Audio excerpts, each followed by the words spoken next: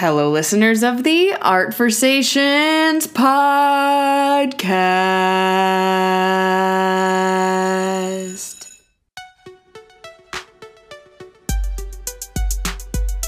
Hi.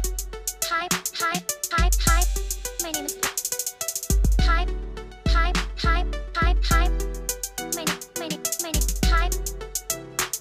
My name is Broadway Classic. Let's hear it. Welcome to the Art Versations podcast, where I sit down with artists of all kinds and hear about their projects and perspectives. Artists, conversations, put them together, you get Art Versations. If you are just tuning in today to this podcast, hi, my name is Bree, like the cheese, your host. Thank you for joining me today, wherever you are. It's been quite a sunny week here in Toronto and continues to be even sunnier because the US finally has a woman as VP! Fuck. Yes. Although I am not an American, this truly feels like a great moment for women and women of color everywhere, and it just feels so wonderful. And yeah, Joe Biden too.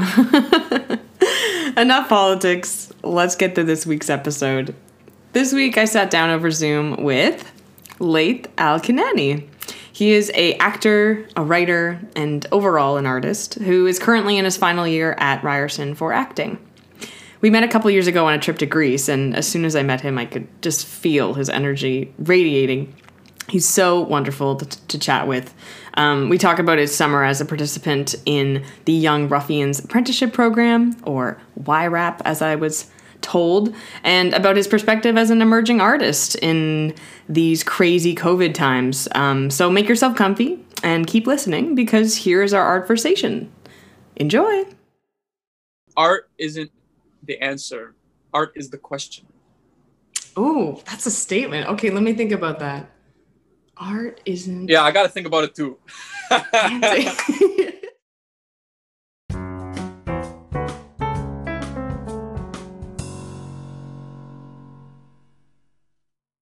Do you have any other questions? Hi, Bree. Anything? Hi, hello. What's up? How are you? Look at you. We were just having a great conversation already, and I feel like we just need to keep going into it about how the performance industry is on a downfall. Oof, wow, you're really starting them off there, huh? We were just talking about this. We don't even. Continue. Industry. Well, I mean, I'm still a student, right? So the thing is, like, for me, I'm kind of looking from, like, the outside in. Yeah. You know, is that, like, on one hand, I'm nervous about how it will be when I leave school and I'll have to go into the real world and do, you know, real world things. Mm-hmm. But on the other hand, I'm also feeling, you know, a little bit, like, lucky because I have something to keep me busy all the time. Mm. I'm in school, so the work is guaranteed. You have the classes, yeah. I have classes. I have a play that I'm gonna do. I have, film work and, like, writing. You know, writing has, like, saved me on so many occasions from, like, completely losing my mind. Nice. So it's so needed. It's really, yeah, and I think that, like, when it comes to the performance industry, like, I think I've been asking myself a lot lately, what is that? What does that mean? What is the industry that we're in? And I think, like, for a long time we've been, like, categorized as artists. You know, like, you're a performer, okay, cool, you're a performer. Anything outside of performance that you do that's considered art is, like, a side thing. Oh, I see what you mean. You know what I mean? Yeah. And I think those barriers are starting to break down. Like, you can do multiple things. You can do multiple things and you're still an artist. Yes. You cannot, if you cannot perform, but you're still an artist. You know, I like, kind of use the word, like, creator or artist. Two artists works too, but someone, because I also like to make sure that we include, like, online stuff or people who create things, film, media. You know, like, you're a content creator. You are a part of content, or you produce it, right? Yeah. And you're part of a community online. Because I think a big part of, like, making art and why we have also, you know, come up with this performance industry is that it's really a community. Absolutely. Yeah. It's really a community. And I think the biggest hit, I think that we took as performers in Toronto was losing that access to community. Right. Because we can't go to theaters anymore and Mm-hmm. see people we know, and then after the show talk to them or go out for drinks or do the things that Mm-hmm. kind of really keep us together. Yeah, that's why we go to see shows, so we can see other people that have worked on them or talk about it. Yeah, Or and it kind of just keeps us, it keeps us kind of like in this ecosystem, yeah. right? Of like being here in one place and then another place and then meeting different people and your ideas are changing and you're also just feeling good. I Mhm. love to see a show because I love, seeing what's up, like what's going on in the Yes. city, who's out I'm here. with you. Yeah, I'm with you on that one for sure. But I think we still have access to community, and like we're still Yeah. creating our own communities, whether it be online or whether it be even kind of like with our families or with our Mhm. immediate friends, not really people, strangers that we see in shows, but like Mm. these little the microcosm of art that we live in now. Mm-hmm. You know what I mean? In Like the we're tight not, circle, yeah. Mm-hmm. because I don't know, I had this idea for a while that I had to be this like world-class artist to be successful, Mm. to be considered successful. The fame and the money, yeah. The fame, the Yeah. money, the recognition. Yeah. Oh, I'm tired of all those things. I know, right? It's I'm kind really done of, with it's so 2019. Yeah, like it's really, it's not for me. It's Yeah. really not. I see what the desire for fame does to art. Mm-hmm. Because art really has nothing to do with fame, Mm. right? Yeah. And and what is fame even? Like what does it even mean to be famous? The notoriety, yeah. Like celebrities too, like are they just puppets? Or do they actually have say in what they're creating and what they Yeah, make? like what are they even doing? How are they even Yeah. contributing to the global like movement of art? You know what I mean? Mm-hmm. I don't even know. That's why I'm like, listen, Yeah. I'm not interested in having like this. That's not my barometer for success anymore. I think it was at a while because when I first got into performance, Mm-hmm. that's the only way people measured your success. Yeah. At least when I was being told about it, like from my family, like, oh, can't wait to see you famous. Right. Yeah. Like, see you in Hollywood. So I internalized Broadway. that. Yeah. Well, damn. Guess I better get that American visa. Yeah. No, I'm with you on that. Yeah. It's like, You know? well, if I don't have the top class, like you say, like this high class artist, then I'm not an artist or I'm not a working artist or something like that. Like that's so false. Which is baloney. Like yeah, it doesn't make yeah. sense, because really what I'm starting to figure out is that my relationships matter. Mm. And how do I bring art and creativity into my human relationships, into my own human life, not just into like, the work that I do is every day as an artist. Mm. This is something I'm trying to wrap my head around, and it has Yeah. to do with breaking the barriers that we put to like separate ourselves from other artists. Like everything I do is art. Everything I create is art. Mm-hmm. And my art especially is like, revolutionary, is challenging the status quo, is, challenging like sexuality and like sexual norms and stuff like that. So yeah, all these things come together, but that's just me. Yeah, it's who you are. Outside of your projects, you are this person who is revolutionary and is, it comes out and across in your projects because that's just who you are, right? Yeah.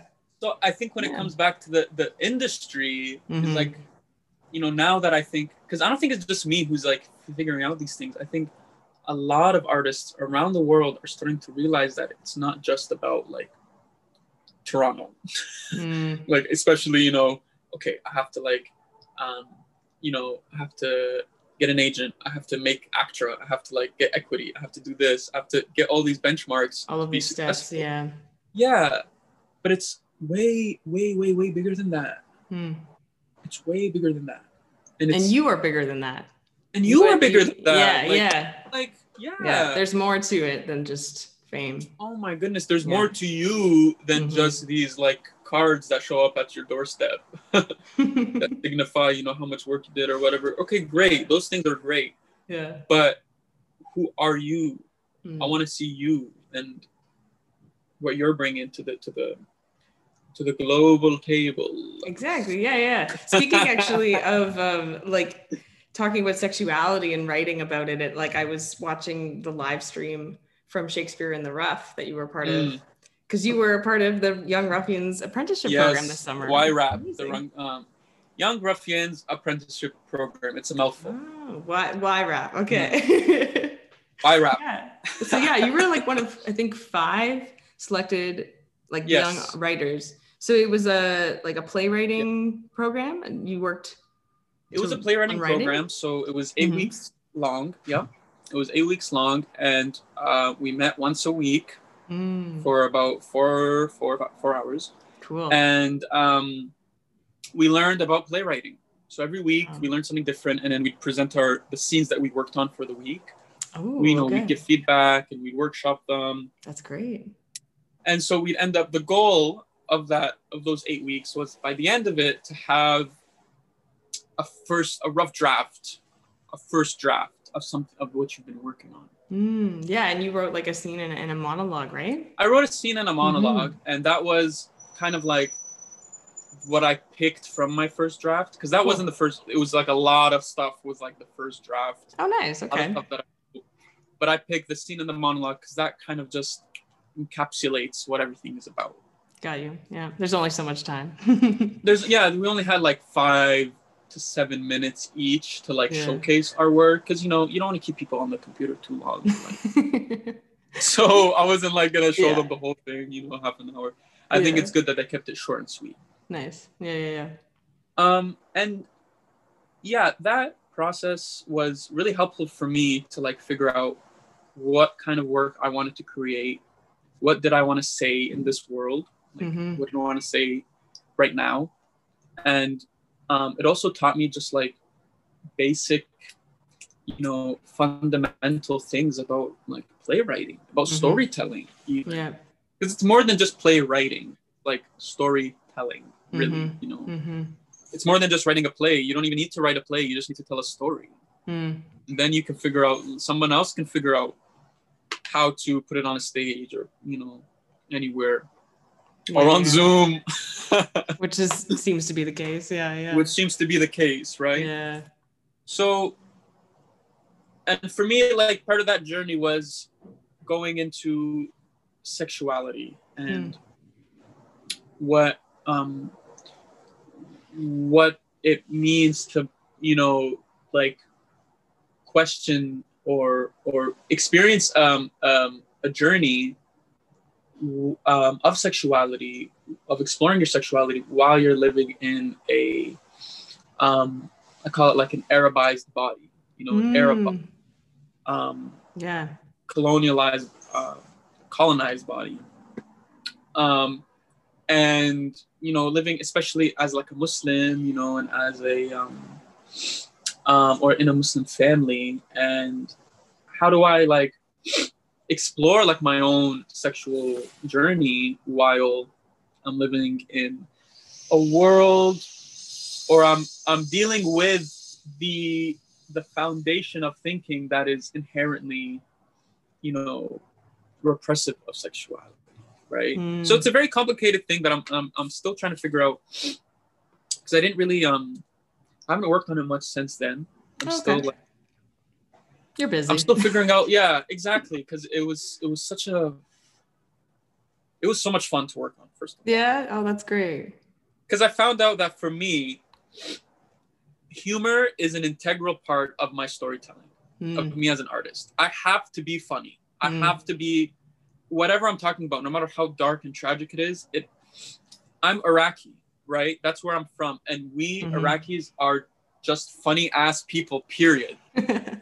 That's awesome. So my artistry has to be that. It can't. I've tried before. I've tried in past projects to be this very I don't know, melancholic like storyteller. Mm-hmm. He's very Mm-hmm. intense and like, you know, Serious and dramatic, Yeah. tragic. Yeah.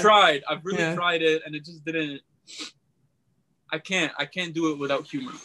Yeah, I mean, there's so much truth in humor and comedy, and in some ways, I almost find it to be much more dark and dramatic and melancholic in some ways than the traditional drama. Yeah, I'm with you on that. It is. Mm-hmm. Oh yeah, it is, and Yeah. there's so much humanity in it too. Yes. Yeah. So when I was talking about these things, like when I'm talking about the, you know, what it's like being a queer Arab, when I'm talking about that and I'm thinking about how tragic part of that reality is, there's also a part of that reality that's, you know, funny, you know, and its absurdity and its rebellion and its perspective on the world and on, you know, Arabness and on diaspora. Those just from that perspective, it becomes funny because it's different, because it's unique. Does it like help you sort of deal with the awkwardness and let out the discussion of sexuality? Like, you know what I mean? Sure. Like there's only in some ways, maybe that's the only way to do it without, you know, because especially when you're talking about something that like is so personal, it immediately for me enters the realm of like, okay, this is gonna be awkward. Let's really sit with the awkwardness and make it funny, because, you know, there's really no other way to really capture it. Because for me, at least, when I was going through my shit, in the moment, it was not funny. You're dealing with these weird feelings. I'm dealing with it, but later on, when I'm telling the story of what happened, I'm thinking about it, I'm like, wow, this is hilarious that I actually went through this and I came out on the other side. Nice. Yeah, there you go. So, so that was like a big part of that. All came through IRAP, like all me thinking about that stuff. I was like, you know what, guys, like I am not gonna make this into a sob fest. Sorry, I can't. I can't, not anymore, because my life, I've already been through all that, you know. I've been through the sobbing, I've been through the suffering and the tragedy of life. So I found joy. I love that. You know, I'm joyful now. Yeah. No joy. As your friend, that makes me so happy. Yeah. Like you come out on the other end. Oh, that's wonderful. And so it sounds like this. Yeah, it sounds like this course or this program like sort of helped you open up that wall and like what other things did you learn from the other writers too? Like, because I'm sure they were all pulling from different parts of themselves. Oh my God, yeah. I think what was interesting is that we all had like different styles of writing, and we all had different stories that we were writing about. But maybe it's because we were like close for those like 8 weeks, like because we were, you know, every week we met. So maybe there's some kind of like, what is it called? Like a symbiosis of our thoughts and our discoveries. I think even though we're all on like separate trajectories, we're all kind of like figuring things out, you know, on like a similar plane. You know what I mean? Like, like when I was figuring out like my stuff, you know, one of the other playwrights, like when I was figuring out my stuff about like how like, you know, humor and sexuality and Arabness kind of fit in this weird way, you know, other playwright, like another playwright was figuring out how like how humor and like colorism, you know, kind of like fit into this like weird way. Like they were totally different subjects, but the discoveries we were making about our stories and about how we tell stories were really fascinating, because I felt like we were feeding off each other. That's what I'm trying to say. Yeah, no, I got you. We were really feeding off each other. And really like thinking deeply about our work. And I was thinking about their work. Like I was inspired by someone, their name was EC. And I was like, so like, like their writing inspired my writing. You know, just like hearing it every week gave me a different, you know, perspective that seemed to like shine a different light on my work. Right. Yeah. And I think that's the importance of, like, one thing that I discovered really from that was that I can't write alone. Yeah, you need the other people or other ideas, I guess. Yeah, to help you. Yeah. You need to share it. You need it outwards. There has to be a time when you're writing alone, for sure. There needs to be some privacy in your ideas and in your thoughts. And you need to record those down, like record those on something. But at some point, consistently, I think, you need to bring it out. You need to give it. You need to give. You know, it can't just be, there's this, I think, this trope of around surrounding writers that you're like kind of absorbed by your notebook and you lock yourself up in your room for 6 months. And the stereotype. Yeah. I don't think that's true.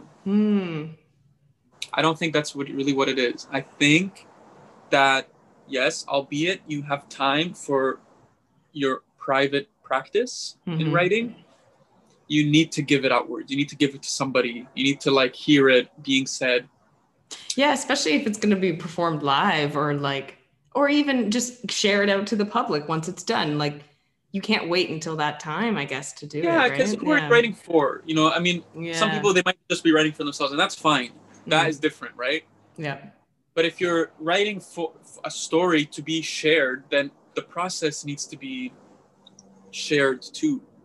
Got you. Yeah, I agree. You know what I mean? Yeah. The process, and it can't just be the final product that you share. It has to be the process. You have to be open about it. I have to find a lot of vulnerability, especially like one thing was vulnerability in my subject, which was sexuality and my sexuality. That was one thing.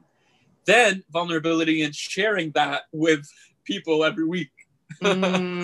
Yeah. When I wrote like this weird ass monologue and I had to share it, I had to sit with the fact, like, do I people really are gonna hear it? You want to read this? Yeah. And then strangers hearing it in the showcase was a whole other thing where I was like, what the hell do people think of me now? I wrote about pegging and I wrote about sucking dick and like, you know, weird, you know, things that, you know, happened to me and happened to people I know. And I'm just like, oh my God, people know that about me. But anyways, that's for not me, such that a was bad liberating. thing. Yeah. No, yeah. it's not such, like, I was like, oh my God, who cares? Yeah. So what? You can just be open with these thoughts that you're having. And so in some ways, I'm sure a lot of people can relate to it, right? Like, we're all awkward in our sexuality. And for me, at least as an audience member, I love it when I can relate and I can watch someone go through these weird thoughts and understand them and work through them.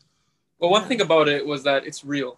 Like, it's raw. Like, coming it's from not, a place, an honest place. Yeah, it's not like, you know, it really wasn't pretentious or like trying to like do, it was really just me at my most vulnerable, my most awkward, my most, you know, like, my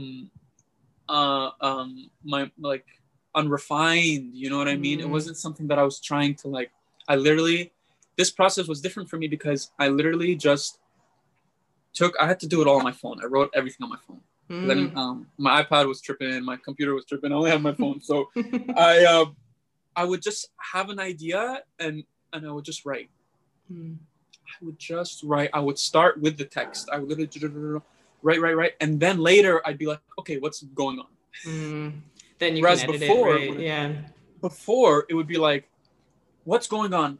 What's the character? What's their need? What's the objective here? What's the scene trying to say? And then that's all your Ryerson stuff coming in there, eh? Yeah. Yes. That's all the CPS. Yeah. What's the meaning first? Then we'll figure out what it actually is. Yeah. And I'm like, no. I'm like, no, that can't be like that. For me, at least, it can't be like that because I need to get in that chaos, that creative chaos, that which is a term that I learned during YRAP, the creative chaos that you have to be in, like you're in this zone, right? And and I'm just getting all my ideas down, and then later I piece them together. And doing that gave me some of my best work so Wow, far. eh? Look You at know, that. for me. Like, yeah. yeah, because I just stopped giving a shit. Like, I was There you literally go. just, oh, cool. I like that. Or that was really pointless. But it was fun, but it just doesn't do anything to the story. Okay, cool. I can let it go. Hmm. I have no attachment to it because it was just from the moment. There's maybe like some freedom in the chaos. Oh, yeah. Oh, You yeah. A know, lot. to just let yourself create freely. Stream of Oh, yeah. consciousness, you know. Oh, yeah. Yeah. It was such a liberating experience. And one thing I also learned, Mm. I'm giving a lot of facts, I know, but one thing I learned, one last thing I learned was that the art isn't the answer, art is the question. Oh, that's a statement. Okay, let me think about that. Art isn't. Yeah, I got to think about it too.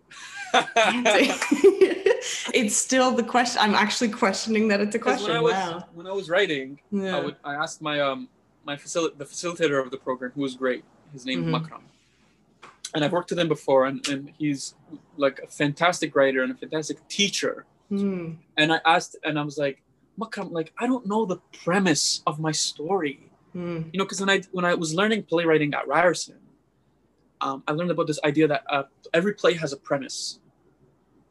Every play has like something that, you know, when A and B happen, X inevitably happens too. The logic, yeah. Mm-hmm. Logic, yeah, the exactly the rationale behind the play. Right. And I was like, I don't know what mine is, and I kept getting stuck because I'm trying to like boil it down to this one equation. Mm. And Makram's like, why? Oh, that's so nice that he was able to like, he's like, what? locate why that in you? that? Yeah. Why are you looking for the answer? Yeah. When you're making art, you're asking a question. You're creating art that surrounds a certain question that you're asking, an unanswerable question. Mm. Later, when that play's done and when that play's published and it's been 50 years, people read it and go like, oh, here's what I think the answer is. And that's what the premise supposedly is. Like in Romeo and Juliet and all of Shakespeare's plays. Right. There's people who say, okay, it's like Romeo and Juliet is about great love can defy death. Right. That's like the premise. Mm-hmm.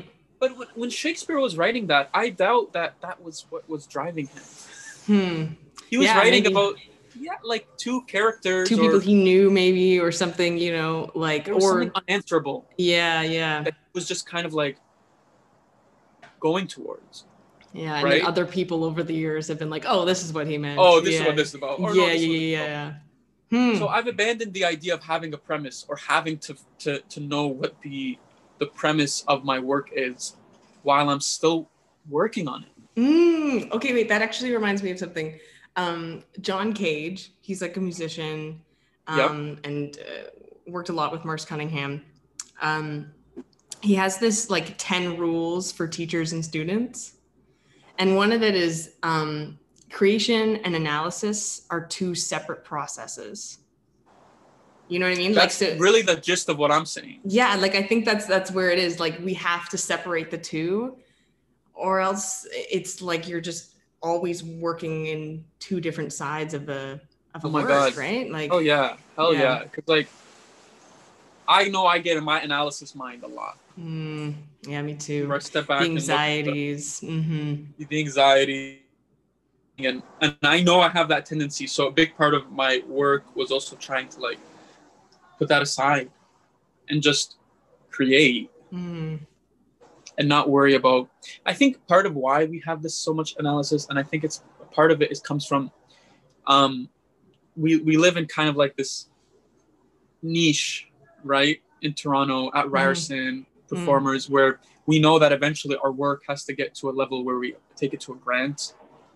Yes. Or we need people to like peer review it or whatever to get it staged or to get it published or whatever. It has to be like established at a certain exactly. at a level. Yeah, exactly. And we apply a standard to it. That standard that we naturally end up getting from our teachers, from our classes, from our peers, from other work that we see in the city and whatnot. Yeah. And so the standard that we apply to we end up subconsciously thinking of that standard before we even create. Yeah, because it's so there and it's so ingrained from our It's teachers. so there, Yeah, so and you're already everything, thinking yeah. of like how it's gonna look and like. None of that anymore. None of that. Let's Really, you know, yeah. really, work is work. Like what you do is what you do. You know, your art is your art. Mm-hmm. You know, that standard can come in handy to make you help when it gets there. Yeah. Yeah. But in the beginning, like I think there's a different approach that should happen. That approach should be I'm creating a frame for an unanswerable question. I'm trying to answer an unanswerable question. Don't know what the answer is, but I'm trying to answer it. And maybe sorry, go ahead. Well, that's the thing. That's the approach that now I'm like starting to lean into.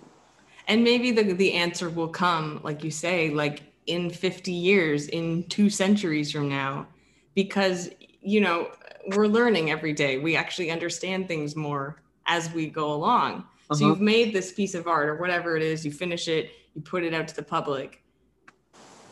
In so much more time, it could represent absolutely a different thing than it did in that present time, right? Yeah, because different people are going to read it, or different people are going to witness it, or different people are going to like experience it, and so they're going to apply their own standards to it, right? And then it's going to mean something else to them.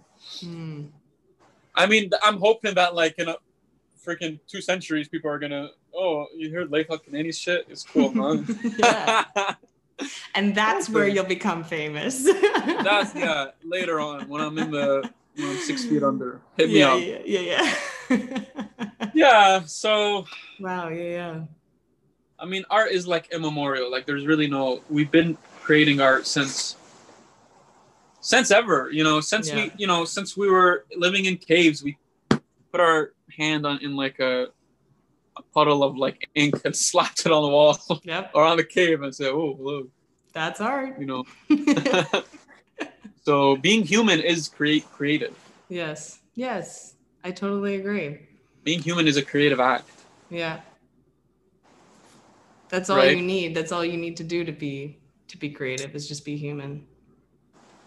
One thing I've loved these days, this is a tangent. That's okay. This is what the podcast is for. Is TikTok. Oh, can we talk about TikTok? Oh, yeah, we can talk about TikTok. Okay, tell me what you love about it. There's a couple things. First of all, I like how funny it is. I can laugh my ass off. Me too, I know, right? I like how much storytelling happens on the app. Yeah, even if it's like 15 seconds or 5 seconds. Yeah, and that's just enough. That's enough for me. Yeah. These days, my attention span has been ultra low. So it's good to have something that got it. 15 seconds, perfect. Yeah. I get it. Yeah. And I like how accessible it is one thing. Like, I like how different people around the world don't need, one thing about theater is that it's not really accessible anymore. Yeah. Good theater, super true. Like good theater, quality theater. They're trying. People are doing a lot of things to make it accessible. Yeah. You want to go to Stratford, you want to go to Shaw regularly, you're going to have a lot of money. Yep. TikTok, where on the other hand, is so accessible. And it is theater. Like, people are telling stories, people are making skits, people are sharing, or interpreting other people's lives, in a funny or, even in a tragic way sometimes. And people are sharing information. Yep. Stories. People are sharing information. Yeah, storytelling from everywhere around the world. Like, anywhere around the world, there's a TikTok account. Yeah. It's like all of a sudden now, all of the performative and, extroverted qualities of all of us, we finally get to like put into practice. Yeah. So many people who some of my friends even who make TikTok videos who are not outwardly creative usually, they're not artists. Like, they're like, they're engineers or whatever. Yeah, like, or less in that, like, arts point of view. But they're making videos of them being like, technically it's art. It's wonderful to see. And everyone's stuck at home, or they're like dealing with this work from home, lifestyle now. They need some kind of outlet, I guess. Yeah. That just proves to me that being human is being creative. It's a There we creative go. act. Yes. We love being creative. I'm like, don't hate on artists anymore, because y'all, when y'all were stuck at home, all you could do was make art. That's And right. consume art. Yeah. No longer I is think- the artist deemed the loser or the pathetic jester, right? Yeah. So we literally are all artists. Yeah. We are all artists to some degree. So true. Which I'm also starting to realize is like, I don't like this stratification of our careers, and arts are on like one end. Mm-hmm. I can be an artist and do other stuff, Mm-hmm. and I'm still an artist. And you pull from And what you I'm know. trying to spread that message. Yeah. No, yeah. Well, this is great that you're getting it out. But I think you're right. I think as an artist, you actually have so many interesting qualities that you can put into science or, Yeah. sports or other things that are not typically creative, right? Oh yeah. Yeah. And like, it's, yes, we make a career out of art, but as artists, it's not a career. It's a lifestyle. It's a lifestyle. Yeah. This is what we do. It's just how we Yeah. think. Mm-hmm. I had to realize that. I'm like, wow, like I'm an artist, and I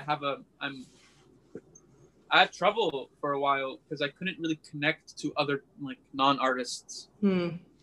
And I think a lot of artists have that issue too. Yeah.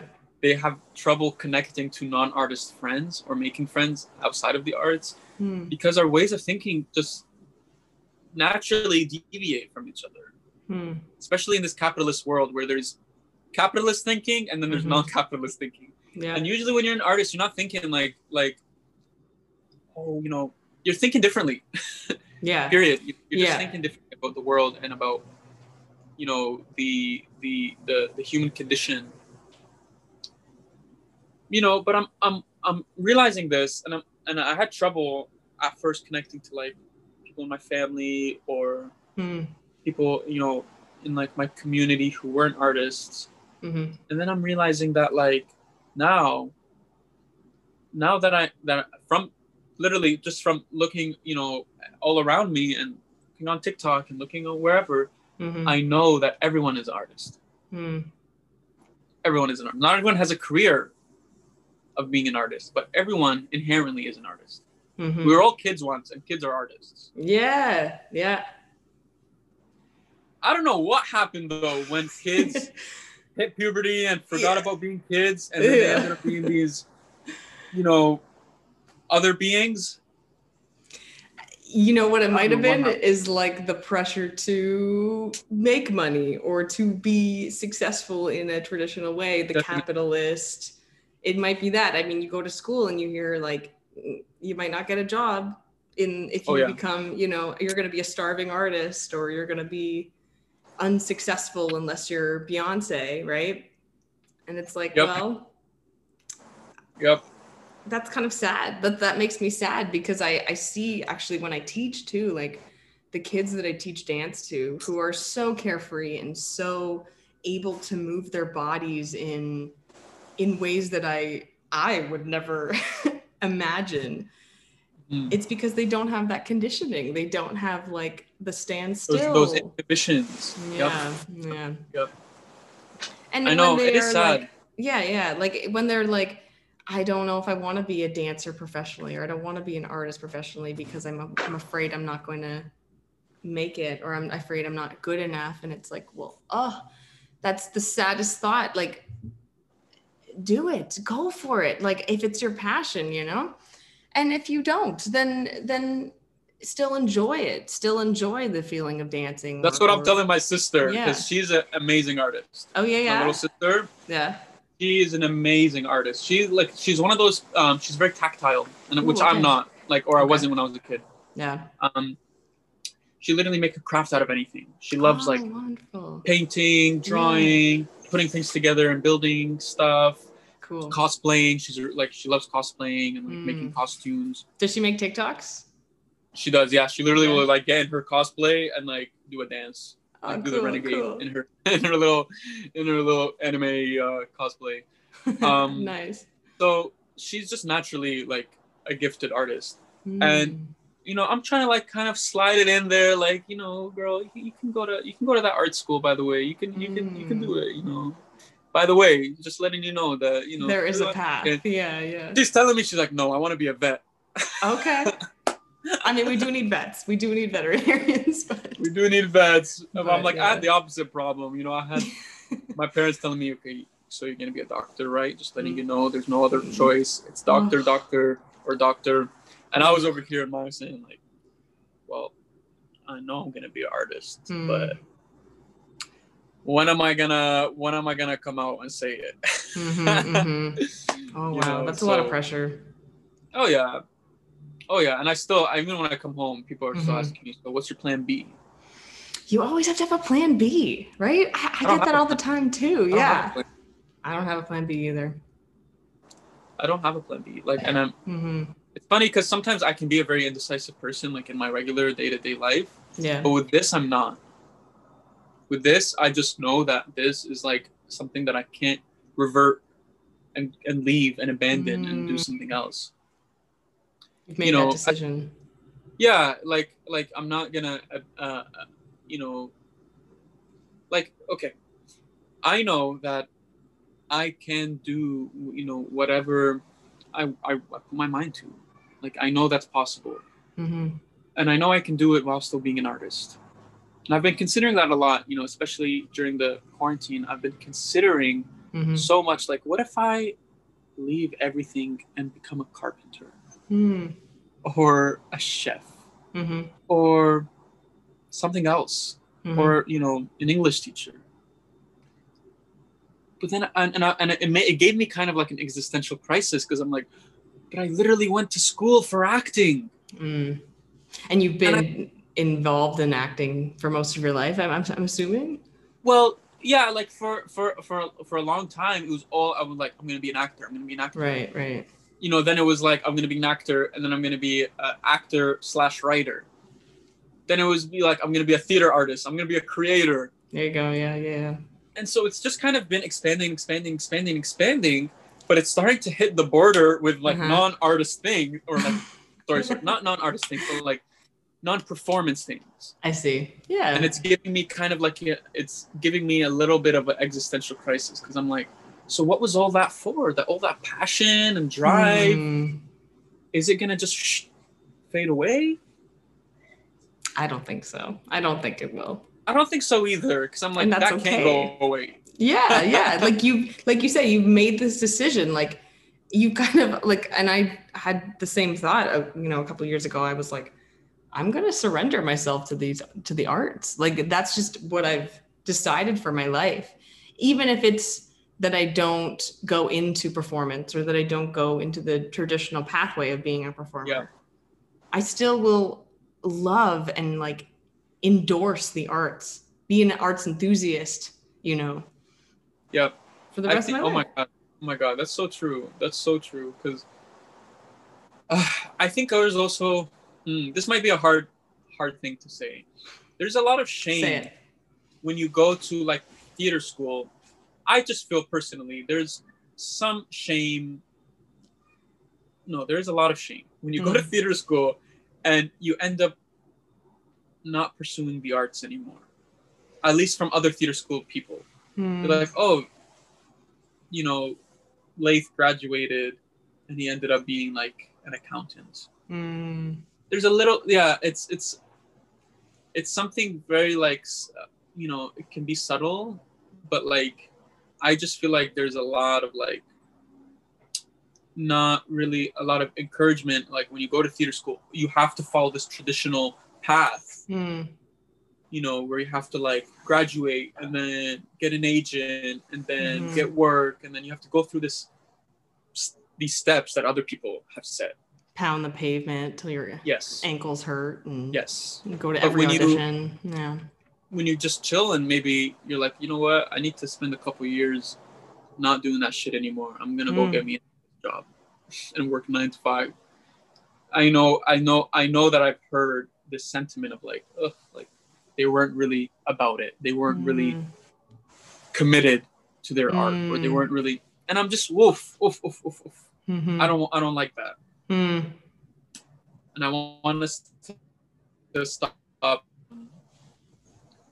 You want it to stop? at least I want us to stop doing that. Yeah. Yeah. Shaming people. That stigma around like shaming people for their career. Like, it's hard being an artist. Sometimes you need to like take a little break. Yeah. Yeah. Or travel or fuck off for a bit. Yes. Yeah. Take time off. Rest. Rest is okay. Rest is great. We love rest. Yeah. And I mean, like, even just like you say, like learning from other things. And right now you're teaching ESL to people. Like, that's not a. Which is still teaching me a lot, by the way. Yeah. Like, I was going to say, like, I'm sure you're going to take now things from this that you'll, learn from and evolve as a person, but then also as an artist. Oh, yeah. Yeah.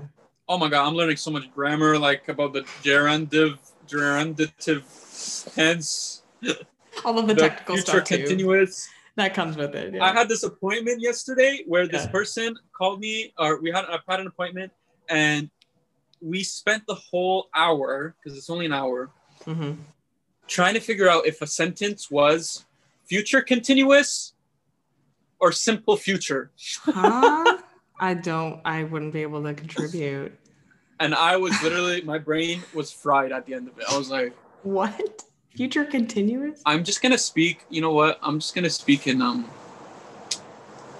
not even going to speak. You know what? I'm just going to be quiet for the rest of the day. I'm not going to speak no more.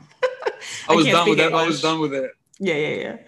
Oh, but I learned that's the thing, is that even after I learned a lot, and problem solving skills, you need them when you're teaching. This, right? Mm-hmm. Oh yeah, improv. A lot of improv. Oh, you got to literally be like, oh, okay, what's the best solution right now? Mm-hmm. Yep. On the spot, quick. Yep. So we ended up figuring out, and it was future continuous. Ah, okay. So going on forever, I guess, is that what that tense is? Like, I don't even.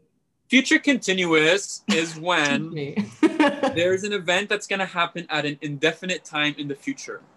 Like, I'll be, or next month, I'll be going to the park. You don't know when next month, but it'll be in that time frame. Simple future is when it's going to happen once at a definite time, and it won't repeat. So you'll be like, I will go to the park tomorrow. Mm-hmm. Huh. Different, little different. Thank you for teaching me that. I did not know. I've been book an appointment. I got you. Honestly, I will. Oh my gosh! Wow, that's so funny that we're ending this podcast with a lesson about English language. Oh well, it was really lovely talking to you, and I'm glad that you left, knowing about your language a little better, right? I can put that in my pocket now. Mm-hmm. You need to tell people that's something you open with at the bar whenever the bar is open. I know, right? I miss going out. Oh, it's so weird now with this 28-day lockdown that we've had in Toronto. I don't know what it is with my extroverted ass needs a little bit of stimulus. Yeah. Is it the same in Windsor? Like you can't go to bars or gyms or anything? Well, kind of. I mean, it's not really phase 2 again. It's still phase 3. Like, we're still good. But the restaurants and bars are still open. Everyone's kind of wearing masks, but there's nothing really to do in Windsor anyways. I see. It's just really family, and on the weekends, if we want to go to a restaurant, we can, or a bar. But either way, I have a big family here, so I don't really feel the need to go out. Yeah, you got your cat too. I got Skipper, Russian Blue. He is a handful, but he loves to cuddle. Aw. So keeps you company. Gives you a little bit of extrovertedness. So I have company, yeah. I think I'm gonna go back to Toronto next week and hopefully keep working on the play that we're doing. It's gonna Love and Information is going to. Can I see it? Open in November. Yeah, it's gonna be probably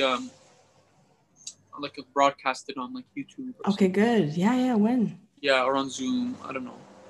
but it's gonna be like accessible Good. to everyone. And it's interesting because it's gonna have like 3 parts every night, and one of those 3 parts will be live.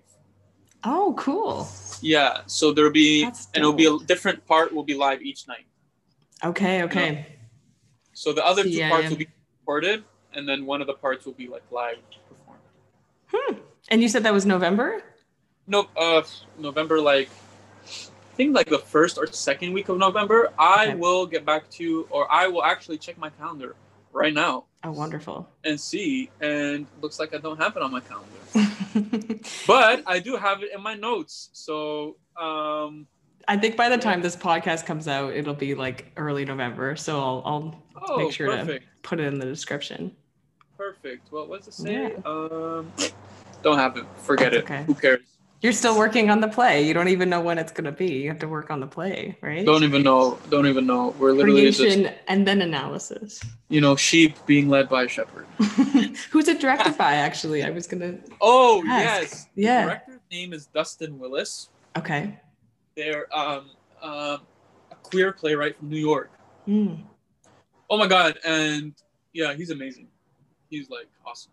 that's wonderful. He's so funny and he's great to work with. He's really smart. He got his MFA from Yale. Oof. I know. Cool. I know. I was like, damn. He's Ivy he's League. really smart. Great to work with, and Yeah. It's really great that we're doing this play because everyone's getting equal casting. Good. Oh, wonderful. There's no like main role or anything like that. Yeah, especially right now. Why would you like Don't need that. Don't need that. build I'm a done with- hierarchy? Yeah. That's I've good. always played the small roles. I've always played the little roles. But you made the biggest impact. And I've made the biggest impact, baby. There we go. The little 5-liners here and there have always been remarkable. Yes. Those 5 lines. Always memorable. Oh, Thank you, it was Laith. lovely Your talking to you, Brad. It made my energy is day. amazing. It's so great. Thank you so much. Thank you so much. It was lovely talking to you. This was really lovely. Is And, there anything else you wanted to plug or anything in your own life that you're I doing? made a cooking TikTok. I made like a food TikTok. Ooh. Laith likes to eat, like the number 2, eat. Okay. So please follow me on there. I will link I'll it be below. uploading a lot of cooking videos, and soon I'm gonna start a project where I kind of weave together storytelling and cooking together. Awesome. Oh, that sounds great. Yeah, so that'll be exciting, and hopefully it comes out soon. Mm-hmm.